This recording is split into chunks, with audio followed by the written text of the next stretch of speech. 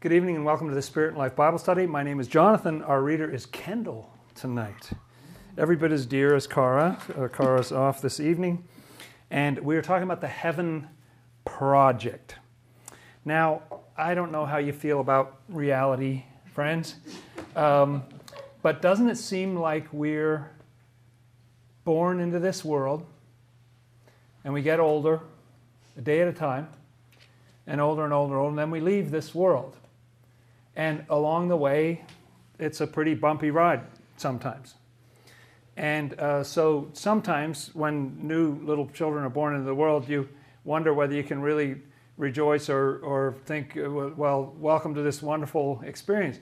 There are great things about being alive in this world, but it's not an entirely painless situation. And so people are prone to wondering, what are we doing here? What is this weird thing where we all go through this thing and you all get older? And isn't it also very interesting that no two people are alike? It's such a curious thing. Just no two people are exactly alike. There are patterns. There are families, and you can generalize about this kind of person and that kind of person. But when you get right down to it, every single person is unique. This makes it difficult when you're selling pants or cooking food or things like that, because everybody's just a little different. And no matter who it is who's walking through the door, the one thing you know about them is they're not exactly like any other customer you ever had in your store. It's difficult to serve the human race because we're so diverse and so many different kinds of people, and we're even more different inwardly in our thinking and our feelings, the type of things that trip us up.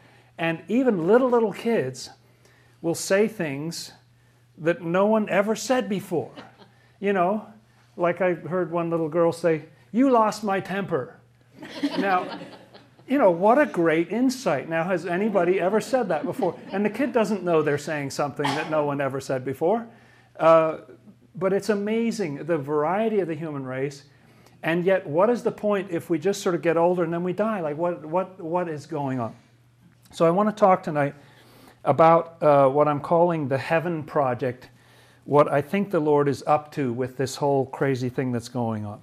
So will you join me for that, good friends, and join me for an opening prayer?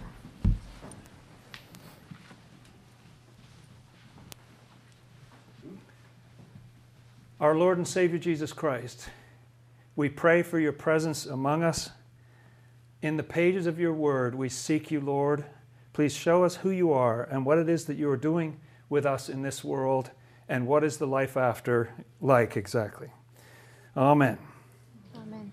Thank you, friends, for coming, sending love to those of you out online, those getting the audio and on the phone from Canada, and much love to you all.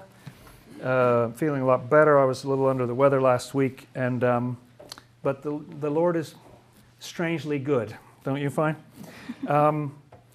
Okay, I don't know how to start with this. I guess what I'll need to do is what I have to do a lot of times in Bible study, which is to clear away some sort of common misconceptions to begin with. There's a tremendous amount of confusion about heaven, about the afterlife, and so on. And so there's certain premises. I don't have time to argue all these systematically. We've done some previous Bible studies on these topics, so maybe you can find something in the past there. But the first point to make is that there are two separate worlds. When we talk about heaven, we're not talking about the physical sky. We're not talking about some galaxy somewhere, or as if you go out to the physical stars or something when we die. Scripture says that there's a world of the spirit that is unseen, and there's a world of the flesh that we can see. They're two completely distinct worlds. And yet you see when the prophets and other people are lifted up into the spiritual world, they see some strange things, but they're not completely foreign to us. They're things like clouds and fire and birds and people and swords and animals, and there are cities and walls and so, you know, temples and smoke and clouds and things like this. So in other words, there are two separate worlds, but they're very much the same. And we live here in the world of the flesh. The second point to make is that there's not a separately created race of angels. This rumor's been going around Christianity for a long time. It's not actually accurate to what Scripture says. There's a belief that at the beginning of time, at the beginning of creation, God just made all these angels, whoa, and there you got your angel. There's Michael, there's Gabriel, and so on, and the archangels, Raphael, and they just exist. It's interesting that all the angels who appear in Scripture are very, you'd have to say at least humanoid, wouldn't you? They speak, they say things, they know things about what people are going through and so on. And another interesting fact that someone pointed out to me at some point was that in the story of Genesis, where you have all the creation, all the birds and the animals and the plants and everything's created, there are no angels created. There's no angels.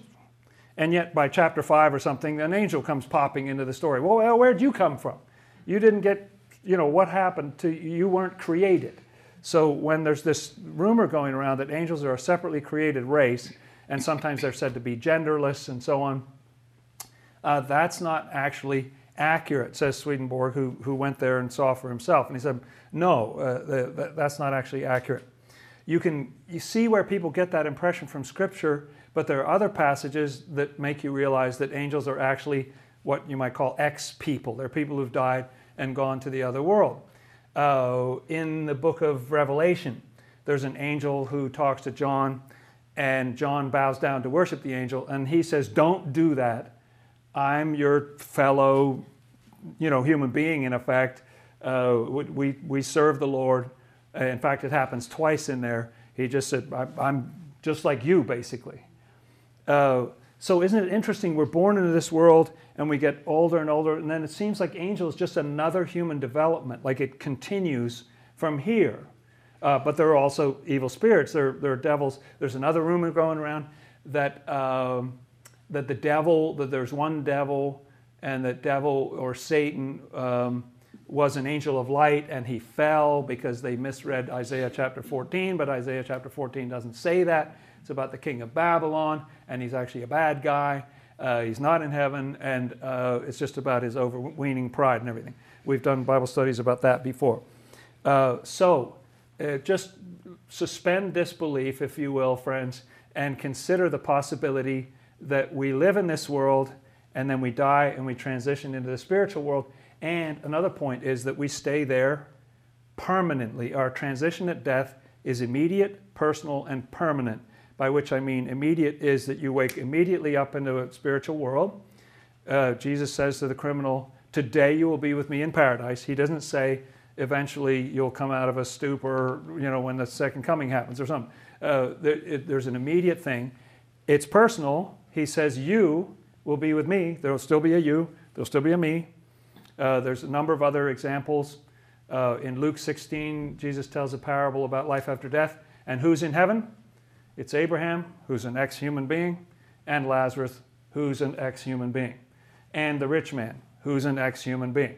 The rich man's in hell. Lazarus and Abraham are in heaven.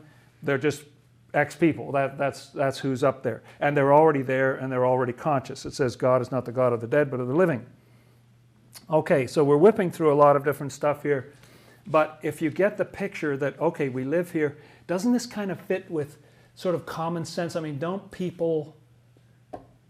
I've never heard someone say, like somebody passes on and they didn't get to see their kid or their grandkid married or something like that. And then when the wedding comes up, do people ever say at that wedding, well, we can picture grandma fast asleep for thousands of years until the last judgment occurs? No one ever says that. They always say, she's looking down and smiling today, she's with us. And that's correct. People are correct about that. Their instinct is actually more accurate than this silly doctrine based on a misunderstanding and misreading of Scripture. And Scripture supports these things. And permanent means we go there, they don't come back. I don't know if you remember that story of David, but he has a child, and the child dies, and he says, I will go to him, he will not return to me. You don't come back. Even Jesus, after he was resurrected, it says he's no more to return to corruption. It's just a one-way deal. Live here, you go there, then you're a permanent citizen of that world. Talks about everlasting life, the eternal, and so on. So you live here, you go there. There's a lot of confusion around this. So these are really basic kind of things. And the last point I want to make as a basic point is that there's free choice. So actually, the shocking thing is that we have a choice about whether we go to heaven or whether we go to hell. Briefly put, the reason for this free choice, and when you think about it, Scripture is absolutely framed on it all the way through. I've started circling in my Bible all the times the word if comes up. If you do this, if you turn to me, blah, blah, blah. It's all premised on the fact that we have free choice and are able to respond. Why is that? Well, Swedenborg explains that the only way, what the Lord is trying to do is to, for lack of a better word, install love in our hearts and truth or insight in our minds. That's what he's trying to do. And there's no way, have you ever noticed this with humans? There's no way to install anything in somebody else. Have you ever had a will for another human being? How's that worked out for you? You know, like, have you ever wanted someone else to be a certain way? And I'm talking about people who are two, you know, and you can't get them to do, right? You know, is there an age at which you can just, well, I'm going to make you be this, you know, don't you get a kind of equal and opposite reaction? The only way for the Lord to install these things in us successfully is to have us opt in. There's got to be an opt-in thing. It's the only way it works. It's the only way it becomes part of us. So there's free choice. All right, so there's two worlds. And one final thing about the two worlds, and maybe we'll try reading a scripture here, shall we? Let's go to the epistles, if you will, and get to like the Gospel of John, and then turn to the right. You go through Acts and Romans, and then 1st and 2nd Corinthians. And so we're looking for 2 Corinthians chapter 5, where Paul is talking about life after death. 2 Corinthians chapter 5 makes a very interesting point that the Lord is actually, he's present in this world, but he's more present in the other world. Let's start right at the beginning of chapter 5 there, if you will. For we know that if our earthly house, this tent, is destroyed, we have a building from God, a house not made with hands, eternal in the heavens. Yes, this is talking about our body. It's using the metaphor of an earthly house or a tent. So if our earthly house is dissolved, we have a second place to live. This is our spirit. It's a building of God, a house not made with hands. And what is that last bit again? Eternal in the heavens. Eternal in the heavens, yes. So we live in this corrupt flesh here that's subject to decay, but there's a spiritual body, and Paul talks about this some more in 1 Corinthians chapter 15, that our spiritual body is not subject to corruption. It is permanent. Okay, let's go on and read about what it's like to be in this world. For in this we groan. Don't you, friends? Do you groan sometimes? Yeah. In this body here, we groan. This is a life of a certain degree of suffering and so on. Go on. Earnestly desiring to be clothed with our habitation, which is from heaven. Isn't it beautiful language? It's kind of amazing. Just a very poetical description that we're going to wear this house, which is really ourself, our spiritual body. We're going to have this other structure around us, which is from heaven. If indeed, having been clothed, we shall not be found naked. For we who are in this tent groan, being burdened, not because we want to be unclothed, but further clothed, that mortality may be swallowed up by life. Yeah, so we don't want to get away from that. We really want better clothing. You know, we want something good in the spiritual world. Go on. Now he who has prepared us for this very thing is God, who also has given us the Spirit as a guarantee. Go on. Therefore we are always confident, knowing that while we are at home in the body, we are absent from the Lord. You get that? So there's two worlds. While we're here in the body, we're absent. You know, we don't see, you know, maybe in a vision or whatever, but not when you're walking into the Acme. You know, we're absent from the Lord. For we walk by faith, not by sight. We are confident, yes, well pleased, rather to be absent from the body and to be present with the Lord. Very important statement. You see, so when you leave the body, you're present with the Lord. And isn't this what the near-death experiences are talking about in one way or another? A light, an amazing love, or that you meet the Lord when you die. Isn't that what people say? You meet your Maker. That's sort of the common wisdom about what happens when we die. Go on. Therefore we make it our aim, whether present or absent, to be well-pleasing to him. For we must all appear before the judgment seat of Christ, that each one may receive the things done in the body according to what he has done, whether good or bad. Thank you. We'll stop there. And so we all need to appear before the judgment seat of Christ, and the basis of our judgment is just what we did. Did we do evil things?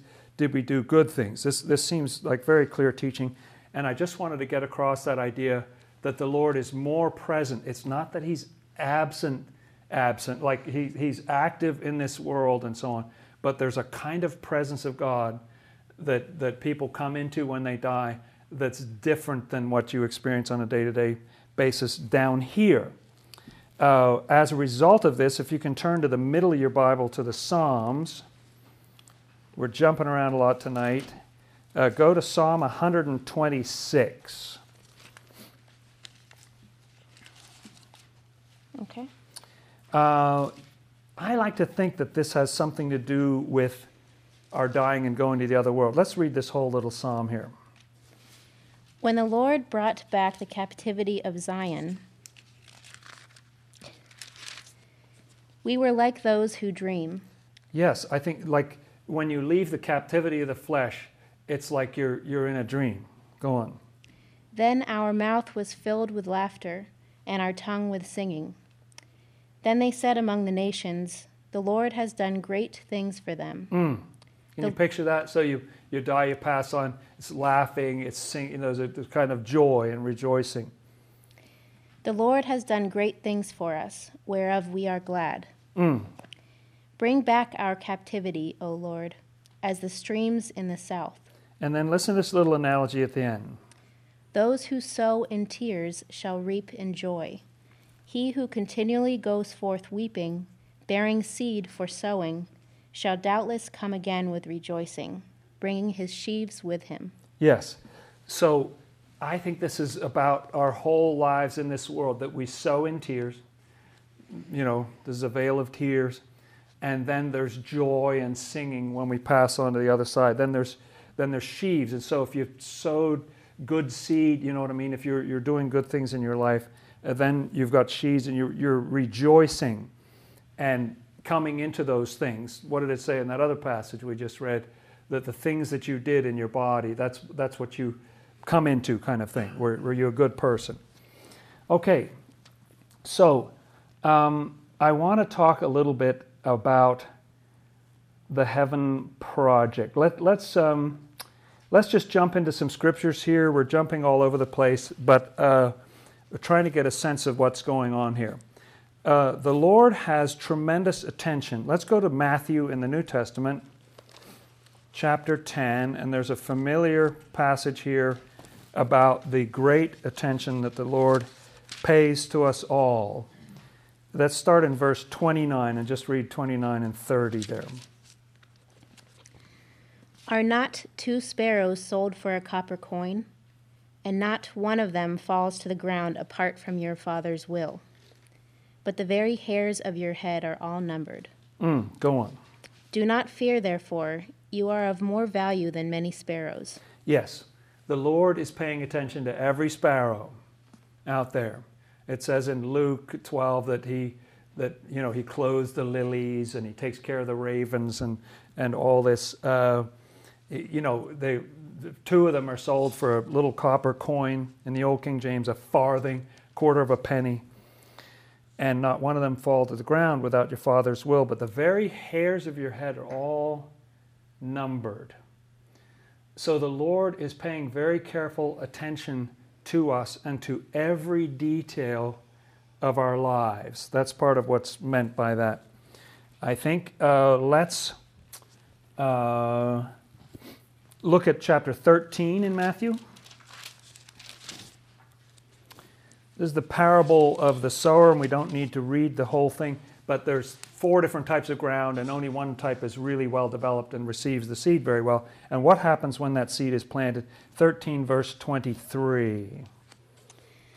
But he who received seed on the good ground is he who hears the word and understands it, who indeed bears fruit and produces, some 100-fold, some 60, some 30. Yes, very interesting idea that you bear fruit. So what does it mean by 100-fold? It means you put one thing in, you get 100 back. It's just a fantastic, if you were an investor, like this would be a good investment. 100-fold, so even 30-fold wouldn't be bad at all. Swedenborg talks at one point about just the sheer image of infinity in nature. He uses this example that if you had a plant that bore just 5 little measly rotten seeds in a year, and what plant is so pathetic that it only has 5, they got thousands of those things. But you picture a little tiny plant, let's say a little plant 1 inch square, and it has 5 seeds. And those 5 seeds go into the ground, and each one of them grows up and has 5 seeds. And each one of those goes into the ground and has 5 seeds. Swedenborg says in 100 years, they will not only cover something the size of this planet, but they will cover tens of thousands of planets. Just in 100 years, one lousy plant that only bears 5 lousy seeds a year. I did the math on this. Swedenborg is actually rather profoundly understating the situation. That little plant, 1 inch by 1 inch, in 100 years, will cover 100,000 million planets the size of Earth in 100 years. That one lousy, quite unreproductive plant will cover 10 to the 52 planets of the size of Earth. There's tremendous reproduction in there. So when you're talking about 100-fold, 60-fold, 30, that's 5-fold. That is a huge amount of growth. That figures in, just hold that in your head, that figures into the Lord's heaven project in a way we'll talk about in a bit. Also look at the end of that chapter. This whole chapter is full of all these analogies. Let's look at verse 47 and following there. Again, the kingdom of heaven is like a dragnet that was cast into the sea and gathered some of every kind. Wow, a dragnet. Okay, so this is not where you go with a pole and a very specific lure for a very specific species of fish. This is just a big honking net, and you just get tires, you just haul it all in. That's what the kingdom of heaven is like. Now, it's not that there's no discretion in it. What happens after that? Which, when it was full, they drew to shore, and they sat down and gathered the good into vessels, but threw the bad away. So it will be at the end of the age. The angels will come forth, separate the wicked from among the just, and cast them into the furnace of fire. There will be wailing and gnashing of teeth. And then I love what Jesus says next. Jesus said to them, "Have you understood all these things?" They said to him, "Yes, Lord." What a bunch of liars. I just love it. But so this is a picture of heaven where there's a dragnet and you're just hauling everybody in. And you don't keep every fish, but you just start. You don't start by going, well, that one looks good, or maybe you could interview and we'd see whether you're suited. No, haul them all in. Haul them all in. That one's good, not so good, good, not so good. That's so heaven works that way, hauling in. Little interesting factoid for you, good friends. Dying is actually quite stylish. There are 55 million people on the planet who do it every year. Every year, 55 million people roll into the spiritual world. And if you accept the idea that we live here and we go there and then we're permanent, it's that eternal. We live here, we go there, it's permanent. And this world, you have more people being born than there are dying. There's like 360,000 born every day, but only 151,600 who are dying every day. So that's like 150 million being born every year, 55 million dying. So 55 million people rolling just from this planet. We'll talk about that in a second maybe, as long as we're getting freaky here. But so 55 million people rolling into the spiritual world every year. Talk about a dragnet. It's a big net every year. And the one thing you know about all those people is that they're not the same as any single person who died last year or at any other time in the past. And what do you know about this year's crop or next year's crop? They're all different. The variety is unbelievable. And 55 million, and they roll in, and it does. So is heaven a static place? It's not a static place. It's a dynamic place. It's growing. It's changing. 55 million people moved into your town. It would make a difference to your town. You do that every year. It's like, whoa, there's a dragnet. Everybody's going in. All right, let's go to Mark. So turn to the right and let's go to Mark chapter 10 and just look at another passage about multiplication. 10 verse 29 there. So Jesus answered and said, "Assuredly I say to you, there is no one who has left house or brothers or sisters, or father or mother, or wife or children, or lands, for my sake and the gospel's, who shall not receive 100-fold now in this time. Houses and brothers and sisters, and mothers and children and lands, with persecutions." Yes, free offer. You get persecutions with it. It's really great. You get this 100-fold increase along with persecutions. And what about the other life? "And in the age to come, eternal life." Yes, in the Old King James, in the world to come. That's right. In the age to come, that's after we pass on, eternal life. But it goes on to say, many that are first shall be last, and the last first. So even in this world, again, there's this idea of 100-fold increase. What you give to the Lord, there's this 100-fold increase. And then there's something way more ridiculous even than that in the other world. I think we should go back to Genesis now. Let's go to Genesis all the way in the left in your Bible and go to chapter 1. We read this very recently. Let's just take another quick look at this. Verses 27 and 28. So God created man in his own image. In the image of God he created him. Male and female he created them. Then God blessed them, and God said to them, "Be fruitful and multiply. Fill the earth and subdue it. Have dominion over the fish of the sea, over the birds of the air, and over every living thing that moves on the earth." Yes, so this is be fruitful and multiply. This is the command to the human race. Be fruitful, multiply. And when we read about 30-fold, 60-fold, 100-fold, 55 million people running, be fruitful. Like it's all about increase. Let's keep the increase going.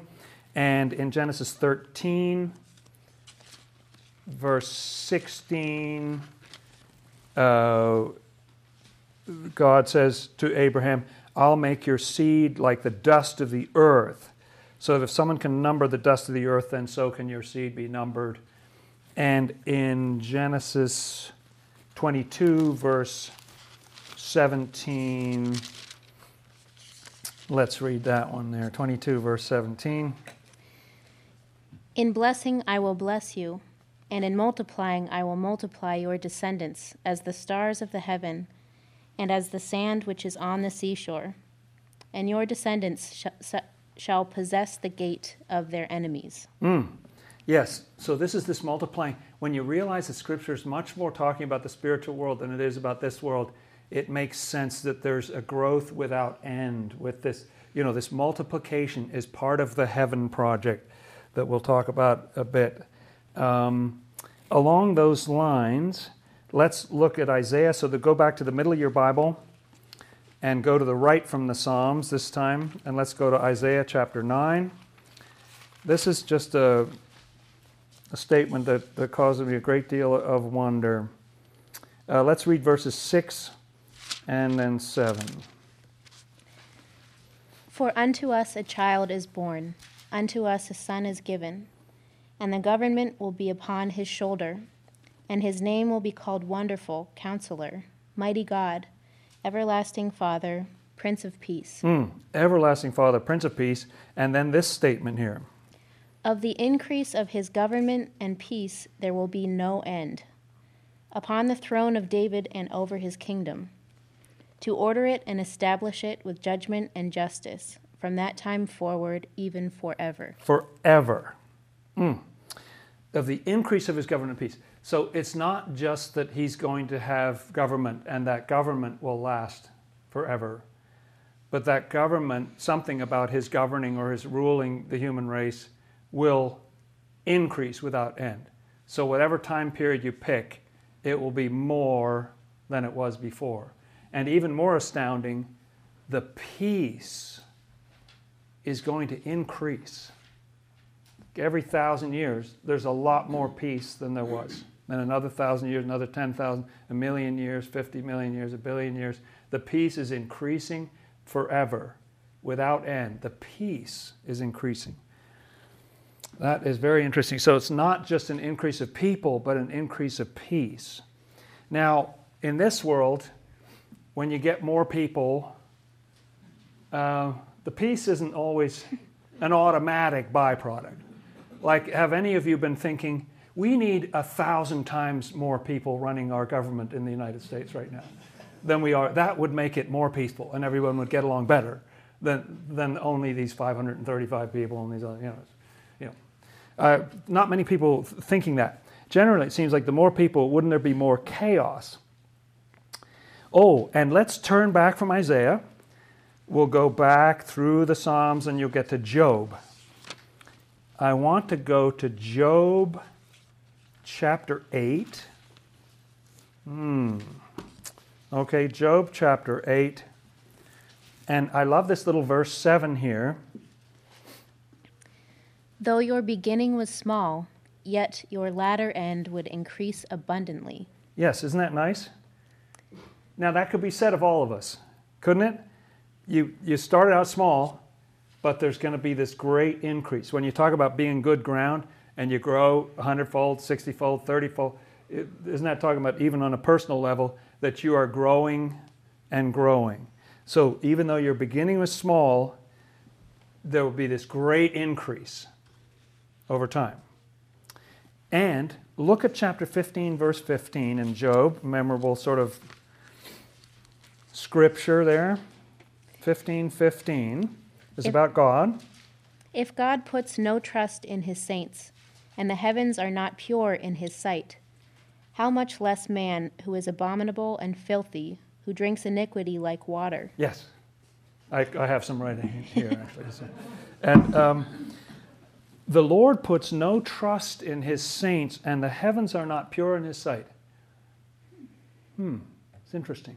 So when you're talking about people growing, it's like when the Lord looks at people, and Swedenborg has this amazing statement that the Lord looks at the heavens not as they are, but as he wills them to be.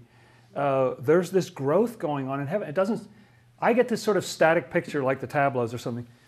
Angels are sort of standing there blessing people or something. This is not what's going on. Not with 55 million people going in. They're all different, and they're all growing and developing. And yet somehow the peace is increasing. Little counterintuitive. But isn't that interesting? And they're not pure. The heavens are not pure in His sight. Like they're still growing. They're developing. They're going forward and forward. The Lord is doing something with this crazy heaven project. Oh, let's turn to the left again. We're jumping all over the place. But go through Chronicles and get back to 1 Kings chapter 8. 1 Kings chapter 8. Great statement here. This is Solomon who's dedicating the temple, and he's asking for the Lord's presence to come down in this new temple that he has built. It's amazing, and it's this long prayer When he begins it, he's standing up. By the end, he's on his knees. It's this very powerful scene. And what does he say in the midst of this prayer in verse 27? But will God indeed dwell on the earth? Behold, heaven and the heaven of heavens cannot contain you. How much less this temple which I have built? Listen to that. So how's the Lord going to fit in a temple? Heaven and even the heaven of heavens cannot contain him. They can't contain him. This is part of the key of what the heaven project is, of what's going on. The heavens can't contain him. They're not pure in his sight, but they're growing and they're moving in a certain direction. Good. Thank you, thank you, thank you. All right, let's go back to the New Testament. Let's go to Luke, shall we? So that's the third of the Gospels. Go to Luke chapter 16. And 16 is also the one that has the story we were just talking about with Lazarus and the rich man. But I want to read starting in verse 13 to 16 here. No servant can serve two masters, for either he will hate the one and love the other, or else he will be loyal to the one and despise the other. You cannot serve God and mammon. Now the Pharisees, who were lovers of money, also heard all these things, and they derided him. Luckily, we've all gotten over that problem a long while ago. Go on.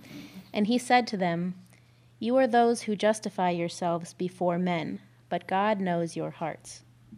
For what is highly esteemed among men is an abomination in the sight of God. Such a powerful statement. What's highly esteemed among men is abomination in the sight of God. And listen to this. The law and the prophets were until John. Since that time the kingdom of God has been preached, and everyone is pressing into it. Everyone is pressing into it. It's the dragnet. Bring them all in. It's this huge project. 55 million people a year, just from this planet, rolling into the other world. Just everybody's pressing into it. All right, and look at John. Turn to the right. Go to John chapter 14, a very familiar passage to you, I imagine, good friends.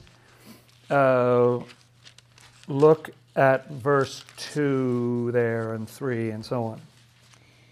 In my Father's house are many mansions. Many mansions. Many mansions. Okay? If it were not so, I would have told you.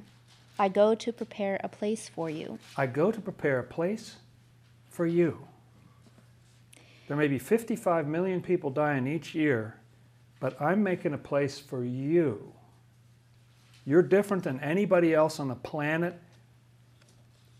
I have a place for you. I go to prepare a place for you. And if I go and prepare a place for you, I will come again and receive you to myself, that where I am, there you may be also. It's so beautiful. So the Lord's going to make a place for us, and what that place will be, what did it say? To be absent from the body is to be present with the Lord.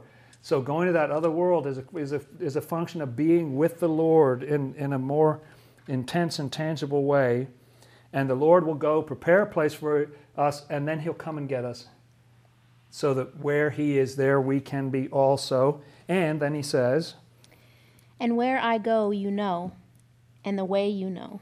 And of course the disciples say, we don't know where you're going. How do we know that? And He says, I am the way. Follow me. I'm how you get there.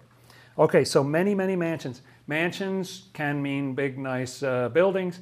It comes from a word meaning to dwell, to remain is sort of cognate with it. It's many dwellings, many different places to live kind of thing. And also in some ways of looking at the word, it has to do with levels. There are many levels. There are many levels to this and many different places to live. And I'm going to prepare a place for you, says the Lord. Just amazing teaching. Okay, let's see. A couple more. Okay, let's look at John. Let's go back to chapter 12. Verse 24. The Lord is talking about Himself and His own death. Most assuredly I say to you, unless a grain of wheat falls into the ground and dies, it remains alone. But if it dies, it produces much grain. Produces much grain, or it brings forth much fruit. There's something about that grain, it's about the multiplying, isn't it? That if that thing goes into the ground and dies, then there's much fruit that comes out of it. And the Lord says that's what's going to happen with him. And I think something similar, as these other passages have been indicating, happen with us. And therefore, just a couple of passages, turn to the right, go through Acts to Romans. Okay, let's go to Romans chapter 12.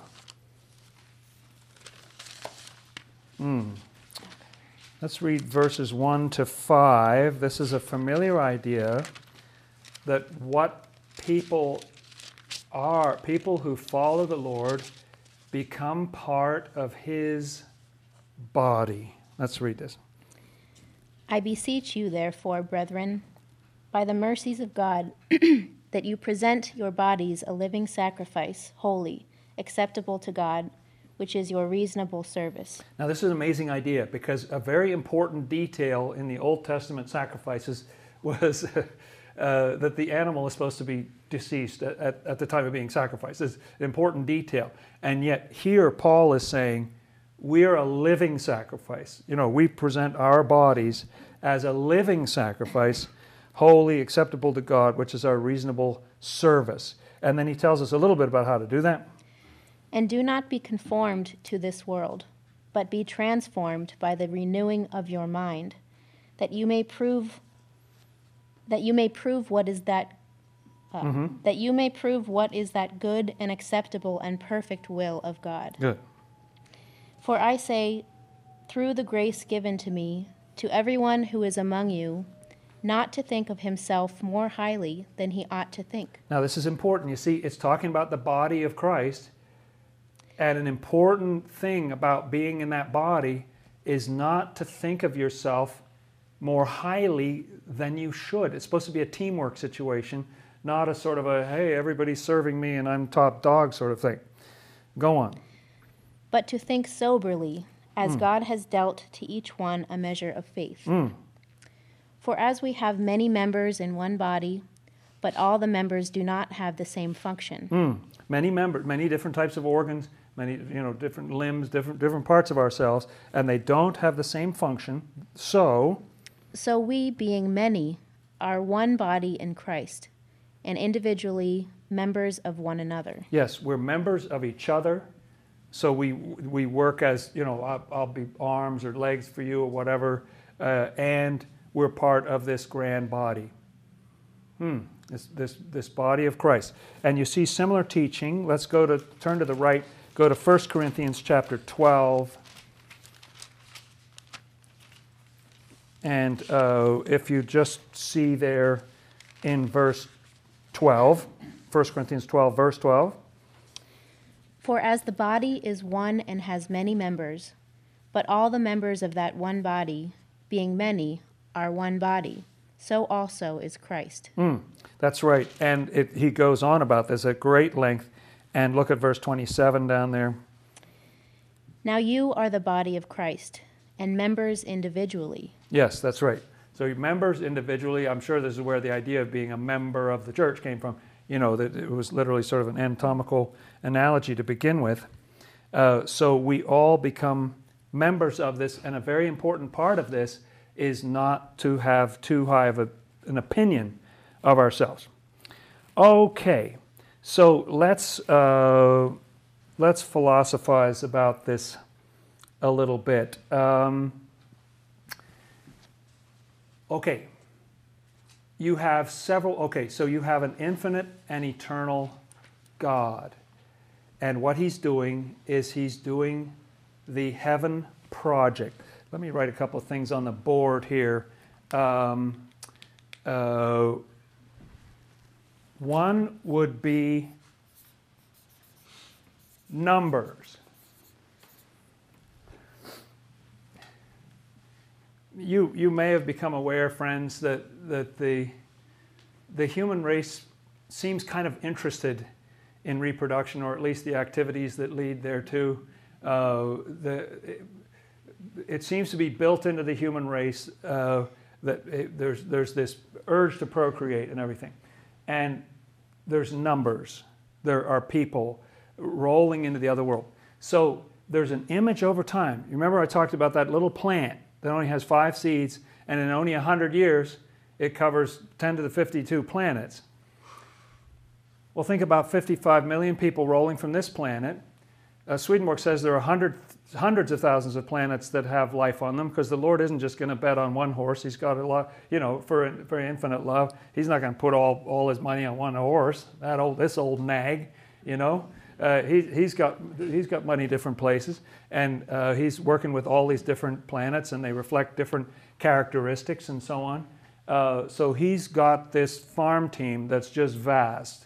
And there are people reproducing and people living and dying and rolling into the spiritual world. So you got numbers. And when you picture it over time, so you couldn't do it in this world alone, because this world has certain limitations. Even though the universe is unbelievably vast, there's some sort of theoretical limit to how many people you could have on the planet. Or it's just not going to grow and grow and grow and grow. You couldn't add all those people to this world and not take anybody out. Like sooner or later that would be a situation. But the spiritual world isn't subject to those same restraints. So the numbers, just the sheer numbers, can go cranking up and up and up and up and up without end.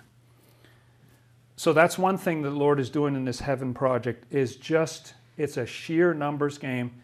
And by sheer numbers over time, there's this growth and growth and growth and growth without end. 30-fold, 60-fold, 100-fold. Okay, so the numbers are growing and growing and growing. Secondly, you have infinite variety. It's not just a whole bunch of, tin soldiers or something that look identical. These are all different human beings. And the only thing you know about the next generation is not going to be exactly like any generation that ever existed before. There's constant variety, tremendous, mind-boggling variety. So not just the numbers are constantly going up in heaven, constantly going up, never going down. They never have in their annual report, there's never a minus number. It's always going up. And the variety is going up and up and up and up and up. Okay, then each individual is growing.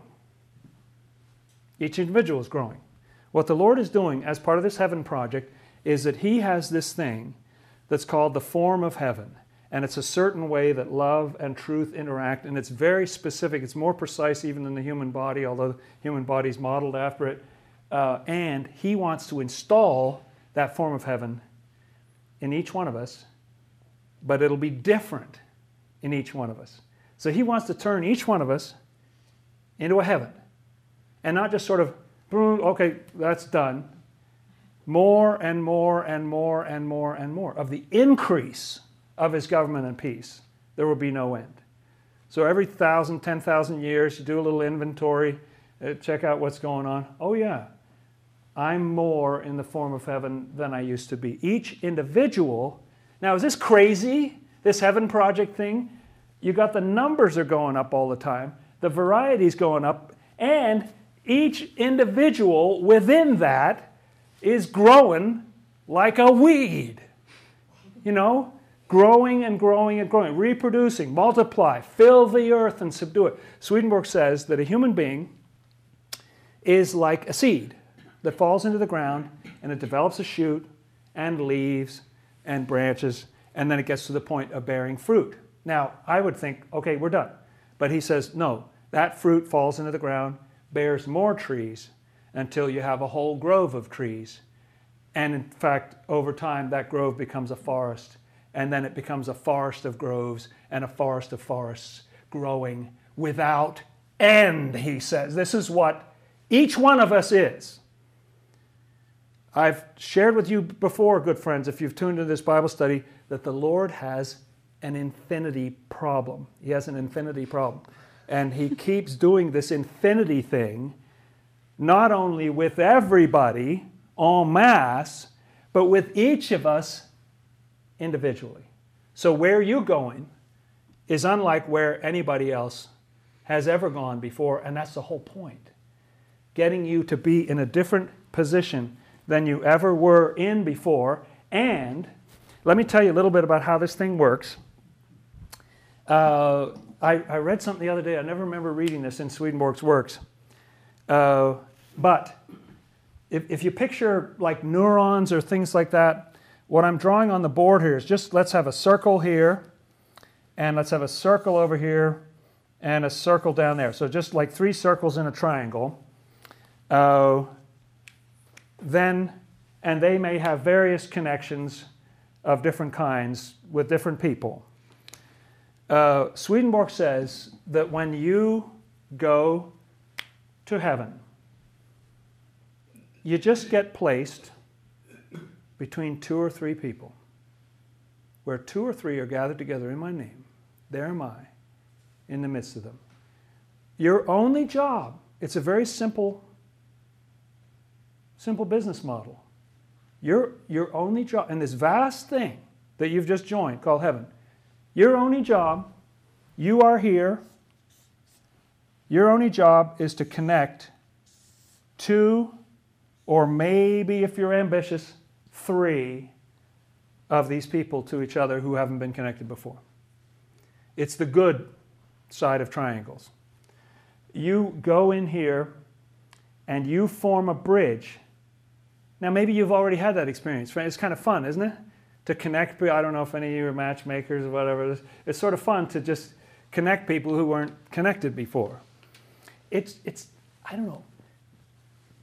It sounds easier than I thought it was going to be. It's just like all you have to do is just hang on to that person and that person, and then it'll be fun for them because like, oh, hey, this is a new thing. I got a new friend. You know, because you're connecting these people who weren't connected before. But of course, what's going to happen over time, so what I did for those of you just getting the audio, is I drew a triangle in the midst of this, and then new green lines just to these blue circles that are there, just making a simple connection. Isn't that how the brain works? Isn't that something, I don't know much about it, but aren't there neurons, and they have connections, axons and so forth, and they communicate, and they just send signals back and forth, and you connect trillions of these things, and fun things happen. And you can see an image of the fact that it's amazing. It shouldn't work. But even with computers, even with something man-made like computers, when you had like a mere 20,000 transistors on a chip or something like that, what that thing could do was actually a lot slower than it is when you got tens of millions of transistors. It's faster now. There are more of them, but it's faster. It's counterintuitive. I mean, you'd think there'd just be a horrendous, traffic jam or something. But if they're working together and there's a clock and like, okay, here's what we're doing, boom, boom, boom. You do that function, you do this, boop, boop, boop, send the signals around. And what happens over time, so here you are in the, lo and behold, then some other friendly person will come in, and their job will be to connect you to someone else that you didn't know before, and maybe another party down here. And oh, here comes another person, because they're pouring in all the time, right? Here comes another one. We'll do a star this time. And they're connecting you to some other people you weren't connected to. And it keeps going like that. It's quite a simple model. But can you see that if you got 55 million people a year pouring into the spiritual world just from this planet alone, and there's people pouring in from hundreds of thousands of planets, a lot of connections are being made. And this thing is getting higher and higher resolution. I mean, how good was your TV when it had like 6 pixels compared to how good your TV is now when it's got millions of them, right? The high def, it's better. You wouldn't think it would be. But in an interesting way, it's better. Now this resolution is growing and growing and growing and growing and forming new connections, and each of those things is getting wiser and getting more and more in the image of heaven. And another thing is that through these other people, see, the more that your mind, the more that you receive what the Lord is trying to do to you, and we have choices about this. We don't have to let Him do this wonderful thing to us if we don't want. But the more you let the Lord do this thing to you, and the more your mind is in the form of heaven, the more you have what Swedenborg talks about as this extension. You have this extension of your consciousness. If you have a little wisdom, your reach goes a little way into heaven. He says this is even true of people in this world. But if you have a lot of wisdom, or a lot of love, your reach goes farther. And the highest angels have a reach to everyone. They have everyone in heaven on their Facebook page.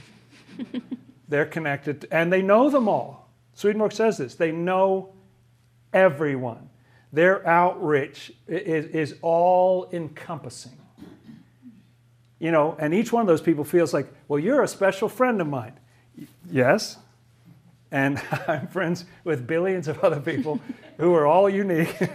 And it's fun, and I love you. So your outreach, the outreach of each individual, so the extension of each grows over time. Now, you know, there are people in this world that you'd rather sit with a couple of friends, or at a party you go over in the corner and talk to one person, have a conversation for an hour, because the crowd is kind of overwhelming. So this could be a really bad evening for you in Bible study. But I think the Lord makes this kind of manageable for us. Isn't it interesting how He talks about the neighbor? Like, instead of talking about the whole human race or whatever, He just says the neighbor. Like, the neighbor is just the one. Just love this person. That's if you can be decent to this person. Now, what does He say wrecks the whole thing? If you're thinking too highly of yourself, then you're like a bad axon, a bad neuron, a bad switch, a bad transistor in the computer, where I only want this kind of signal. I don't want to send that signal. Do I look good when I send this signal? I'm not sending it. And you're shutting down the signal. You know, the Lord wants to be able to flow through this thing smoothly. So you can start to see, can't you, what the poisons are to this thing. The poison to the Heaven Project is exactly what's covered in the Ten Commandments. It's amazing. If your greatest, fondest desire is to kill these people, you're not that much fun to be with in the Heaven Project. We need to find another assignment for you. If you love, having sex with the wrong people or something, it sort of messes the thing up. Stealing, lying, those are the things that get in the way of this. And also the real basics, which are loving yourself more than you love the Lord, like a granny wanting to be, king or queen of your own empire type of thing. The Lord will let you have that fun. He cannot install this in you. You have to want it. But you can't be in heaven if you have a certain attitude. And loving material things more than you love heaven, more than you love your neighbor. Those are poisons to this thing. If we can get over those things, then we're eligible for this Heaven Project.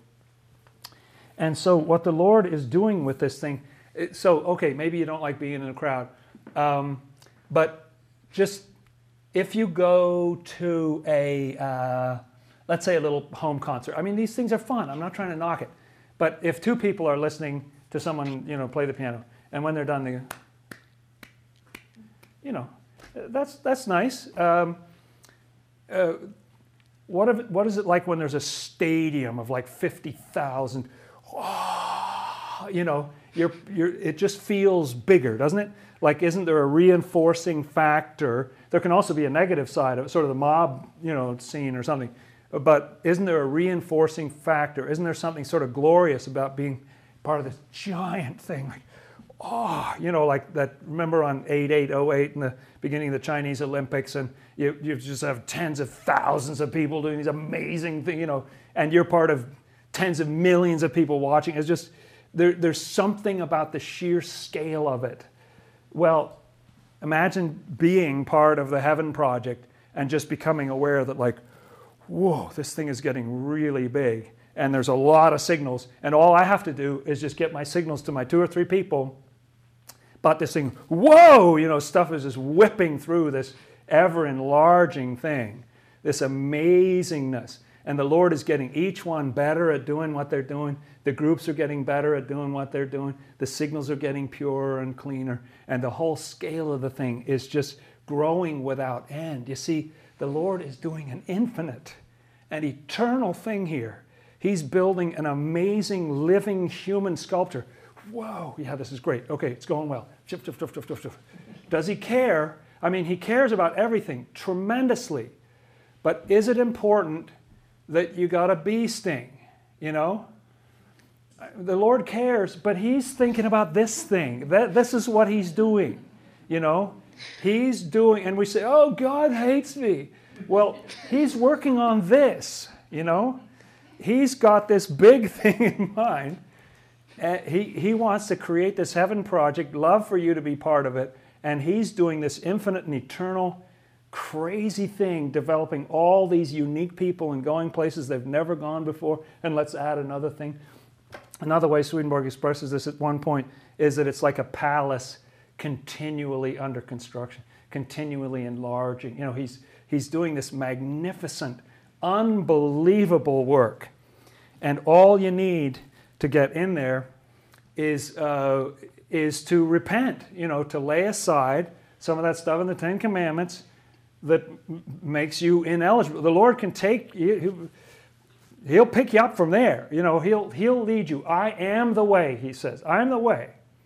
Now, even though this thing is just so amazing and so vast and unending that it can be kind of dizzying to think about. It's very, in fact, it says in 1 Corinthians 2, verse 14, that these things are foolishness to the natural man. And we can't discern them with our lower self because they just break your brain. It was, you know. But the Lord is not just doing something like, okay, two other things I want to say about it. One is that there's this self-reinforcing effect. You know the encouragement. It's not just part of being part of a crowd, but when you do something and then people are cheering like you're running in a marathon and people are shouting you on, you know, what is it like to be in this thing where you've got this enormous growing reinforcement for every good thing you do? It's like, yes, you know, and this huge energy is flowing into you to reinforce that behavior and to keep you going in that way. And you think, well, you like that, I'll do this, you know, and it's very encouraging. But all of that still misses an essential piece of the Heaven Project. But can you see what I'm saying? That the resolution to become the body of Christ, like how could you embody? The heaven of heavens cannot contain you. How can even this Heaven Project? Well, the way it can do it is by having eternal time frame, infinite amount of space, infinite variety, unlimited growth of each individual component of it. You can start to head in the right direction. You know, it can start to embody the Lord. And the amazing thing about it, even though the Lord wants us, and it's sort of something that has to do with the truth, that we think about that glory and the amazingness of it, there's another component to it. What did it say? Of the increase of his government and peace, there will be no end. Peace. It doesn't sound peaceful necessarily to be part of this amazing, whoa, wow, this thing is crazy. What's actually going on on the level of the heart is that the more thousands of years we spend there, the more our hearts start to melt and we relax. We get peaceful. Swedenborg says it's this time in this hemisphere, it's the spring right now. And Swedenborg says the peace in heaven is like the peace in springtime. I really love that statement because in the dead of winter, there is stillness. Nothing's growing. You might think, well, that's sort of peaceful. On a spring morning, what are you hearing? There's a riot going on. The birds are going crazy. All the animals are going crazy. Everything's busting out of the ground. That's the peace. That's not the midwinter peace. The growth peace. There's peace in growth. There's peace in people working flat out to get something good done. There's peace in that. And although you can see the majesty and the infinity of God in this picture, and that could be overwhelming, the Lord wants us to know that He's going to prepare a place for you. This is very, very personal, and it's peaceful, and it's intimate. And the more and more people there are, the more peaceful it gets. The more God-like it becomes. The better a mirror of compassion and truth and understanding. What is it going to be like on this earth? I mean, right now, let's face it, our biggest problem is that heaven's not doing that great a job for us. No, I should never say that. But imagine when heaven gets so much better, that power coming down from heaven will be so amazing as it gets better. Every year, 55 million more people just from this planet. It's going to get better and better and better. I don't blame heaven at all. All my problems are my own. I'll write a letter of apology. But it will be great as heaven gets more and more powerful. Even in this world, it says that the increase of His government and peace, there'll be no end. And in the other world, that sense of the presence, to be absent from the body is to be present with the Lord, to be in that thing, and then just to have this peaceful, it says there's nothing more peaceful. The source of peace is the union of divinity and humanity within the Lord. That's the source of all peace. And so the fact that Lord is that divine human being, and He's able to be intimately present with each one of us, and it's gentle. It's not overwhelming. Love a few neighbors. And sometimes we're going to be struck by the ecstasy and the amazingness of it, and everybody being part of these countless billions of people, all of whom are sharing their joy with others, and therefore their joy is increasing and the thing is going crazy. But at the heart of it, it is this increase of peace that over time it's more and more home. And let's read about that at the end. Thank you, good and patient friends. Let's look at Psalm 132. This will be our last scripture, right in the middle of your Bible. Psalm 132. Let's start at verse 8 and read down to 14.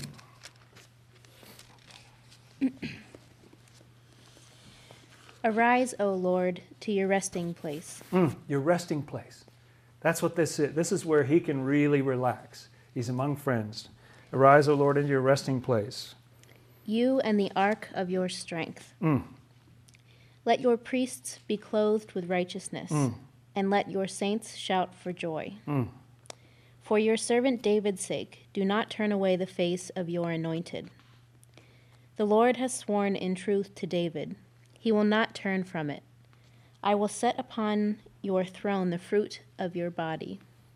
If your sons will keep my covenant and my testimony which I shall teach them, their sons also shall sit upon your throne forevermore. Forevermore. For the Lord has chosen Zion. He has desired it for His habitation.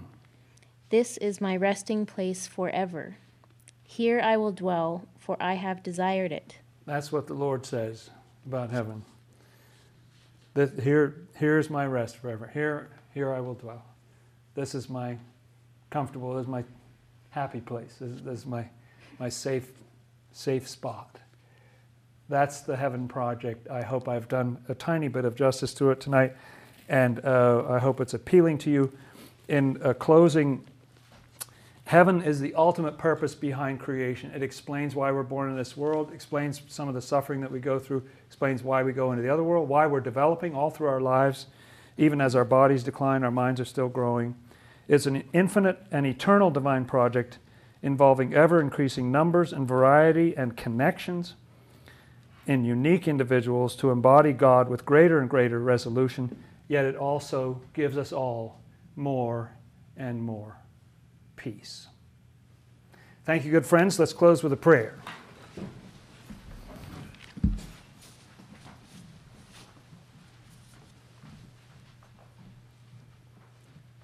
Our Lord and Savior Jesus Christ, you are the one God of heaven and earth.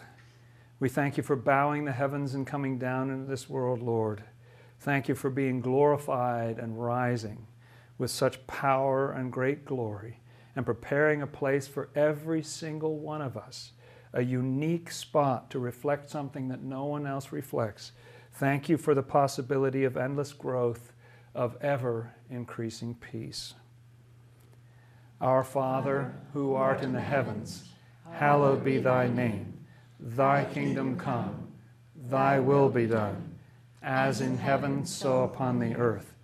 Give us this day our daily bread, and forgive us our debts, as we also forgive our debtors. And lead us not into temptation, but deliver us from evil.